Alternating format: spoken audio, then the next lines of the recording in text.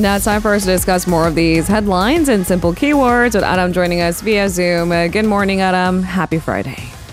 Good morning, Lena. We've made it through yet another week. Yet another week. Another one bites the dust. It was a tough, I've got to say, work week with headlines amounting to, well, casualties that have way surpassed our most recent earthquake in memory. What happened in Japan? It is pretty fresh in our memories, but it can't even compare to that. So I guess that's where we have to start with updates. Our first keyword of the day is related to, of course, the earthquake in Turkey. Yoon mourns victims. So President Yoon has visited the Turkish embassy in Seoul to offer his condolences over the victims of this week's devastating earthquake. What was said, we saw the handshake. They've held hands for a really long time. It seemed that, the tone was rather somber. It was rather somber. While there, he reaffirmed his readiness to help the Turkish people in every way possible, and he also pledged even more rescue workers from South Korea. There is a team on the ground at the moment, and he pledged to send more. Since the arrival, the Korean rescue workers have actually pulled at least 5 survivors from the rubble in Antakya, in Turkey's southernmost region, where about 100 Koreans are believed to be residing, but no Korean casualties have actually been reported so far. Yoon also reportedly asked the ambassador to convey his words of encouragement to the Turkish President Recep Tayyip Erdogan. In response, Turkish ambassador to Seoul, Murat Tamer, expressed his gratitude. He said Turkey could feel the brotherhood between the two countries. Meanwhile, Yoon's office said it had chipped in donations to the Korean Red Cross for relief efforts, but didn't elaborate on those details. Meanwhile, the government was reportedly gathering input on how to extend assistance to Syria as well, since the two countries have yet to establish diplomatic relations. Discussions are reportedly taking place on the matter. All right. What's the latest in terms of casualties, death toll, and the rescue efforts still ongoing? Because even 72 hours into it, we were still seeing people being rescued from the rubbles. Right, that is that critical time, isn't it? Those 72 hours, the golden time as it's being put. And the casualty numbers, death tolls continue to spike. Unfortunately, the death toll passes 20,000 in both Turkey and Syria as the rescue efforts enter the 4th night.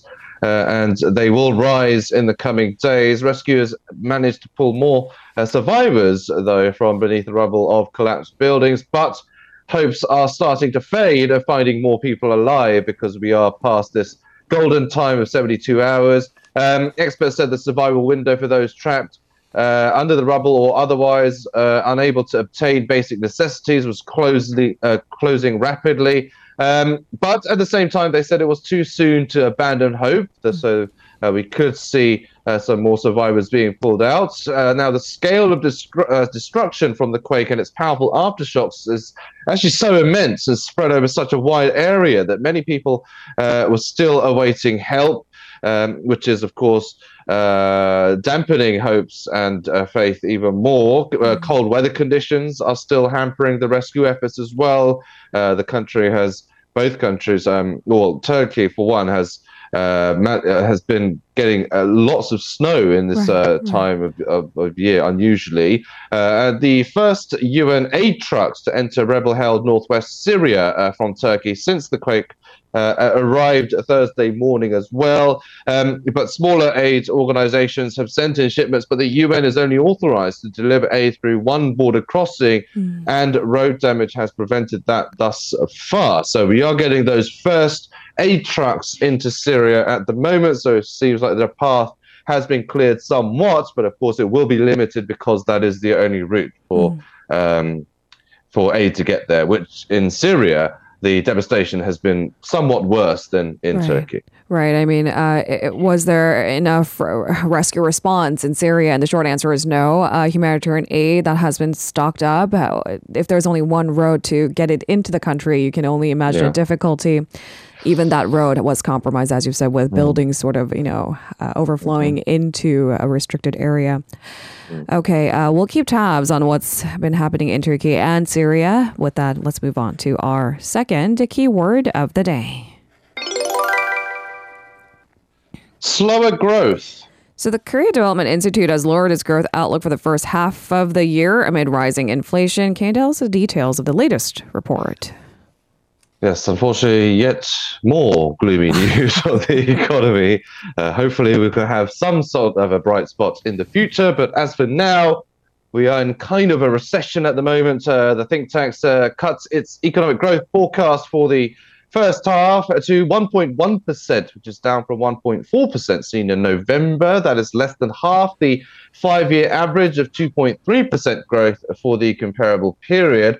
Now, the KDI cited a slowing private consumption, and it also said the rising cost of living is likely to hurt Korea's economy much more significantly in the first half than previously thought. Still, it kept the 1.8% growth forecast for the entire year, citing an accelerating recovery of the Chinese economy as the driving factor. However, it did acknowledge huge uncertainty over the economic prospects in that country as well. The KDI, estimated Korea's annual inflation, meanwhile, at 3.5%, which is up 0.3 percentage points from the previous estimate. So, again, no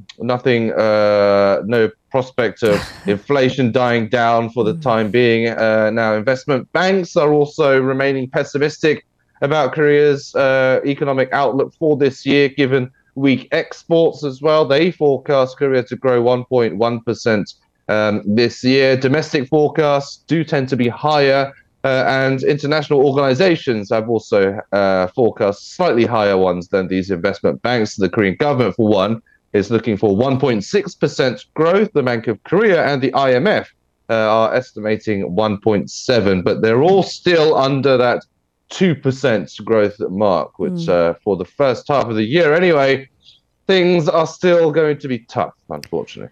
All right, let's move on to our third keyword of the day. Energy support. Tough economic times, high energy prices, we should cover the most vulnerable groups. Now, with heating bills particularly continuing to burden consumers, the government is expanding its financial support to that very vulnerable group. What's the latest? Right, it's expanding support to more groups, in fact, and government data showed that monthly gas rates surged more than 30% last month on year. So it just goes to show how much these heating bills and utility bills are spiking. Now, the hardest hit are those in these lower income brackets, yes, and those in these old apartment buildings, but also different apartments in different areas have different heating systems, and that's where bills can also vary according to region and apartment buildings as well. It's a very complicated system. I won't go into too much detail, but basically more people are getting more expensive bills than others, relatively speaking. So that's why the government is kind of trying to expand the support measures to fit in with those kind of comparable and relatively differing spike in heating bills. This time around, some 84,000 vulnerable households using district heating will be getting up to 592,000 won each in financial support for the winter months. The government had announced that all households that earn 50% or less than the median average household income can receive that amount in discounts on their heating bills through March. That means basically that families that earn less than 2.3 million won a month will thus receive the discounts. Previously, only the lowest income families received additional energy vouchers and these subsidies. The latest measure was announced after President Yoon actually ordered the government to expand heating bill subsidies to middle income families, not just the lower income bracket. And he had also approved the allocation of 100 billion won from an emergency reserve budget to help fund the heating subsidies. So we could see some more subsidies being announced as well. But so far, it has gone through a number of expansions. All right, let's move on. Getting a closer look at North Korea's military parade. This is our fourth keyword. New ICBM. So North Korea's unveiled apparently new solid-fueled ICBM during the regime's recent military parade, as this is where they flex their muscles. This was expected, but we're getting more details. Can you tell us more? We certainly are. A lot of eyes was on this military parade, especially from South Korea, the US. Now more than a dozen long-range missiles and ICBMs were shown at Wednesday's parade, which has prompted concern. It was the largest display, actually, of ICBMs in the North's history of military parades. A number of analysts say they could potentially challenge the US's defense system if each missile carried multiple warheads. North Korea's media did not provide detail, but said such an arsenal demonstrated the country's mighty war deterrence and counterattack capabilities. Some North Korean analysts said the display also included a new ICBM launcher, which appeared to be designed to accommodate a solid fuel missile. Now, solid fuel missiles can be launched more quickly than liquid fuel missiles, which are hard to defend against. However, Kim's regime has never successfully tested long-range solid fuel missiles. So analysts said that images released by state media showed at least 5 transporter erector launchers carrying large missile canisters for the solid fuel ICBM. So the actual missiles themselves were not displayed. Now, we often see North Korea kind of exaggerate its missile and development capabilities. So whether it's the same exaggeration this time remains to be seen. But it was certainly, there was speculation that a new solid fuel ICBM was being developed or had been developed and was put on display. But that is, of course, an area of concern, and a lot of eyes will be on that. Meanwhile, Kim Jong-un was seen at the midnight parade with his young daughter elevated to his side. We could see the photo of him and his wife and daughter with the military chiefs behind him, with the daughter taking the center seat, which is usually reserved for the North Korean leader. So her name is Kim Joo-en. Her appearance kind of fuels speculation that she's being positioned as possibly a successor, but that is just speculation for the time being. So we'll have to see what the experts say. But I mean, her appearances have become more frequent. This is, I believe, officially the 4th time she was photographed. So we'll have to see what that indicates. In the meantime, experts will do back and forth trying to analyze what this indicates for North Korea's regime. Let's move on to our 5th keyword of the day. Strategic command. So South Korea has provided more details about its envisioned strategic command and what the command will be tasked with. It seems to be a pretty massive task force, it seems, trying to tackle all things related to North Korea. Right. So this is basically in line with the ever-increasing, of course, missile threats and tests at that, the record number of tests that it had been conducting. So that's why the Yoon administration wants to kind of expand along with it so that it is able to counter the kind of the sheer scale of North Korea's threats at the moment. Defense Ministry official Liu Mu-bong told a security forum that the command is designed to take charge of the space and cybersecurity units, as well as those operating F-35 jets and submarines. So basically, a very wide-ranging number of areas of the military.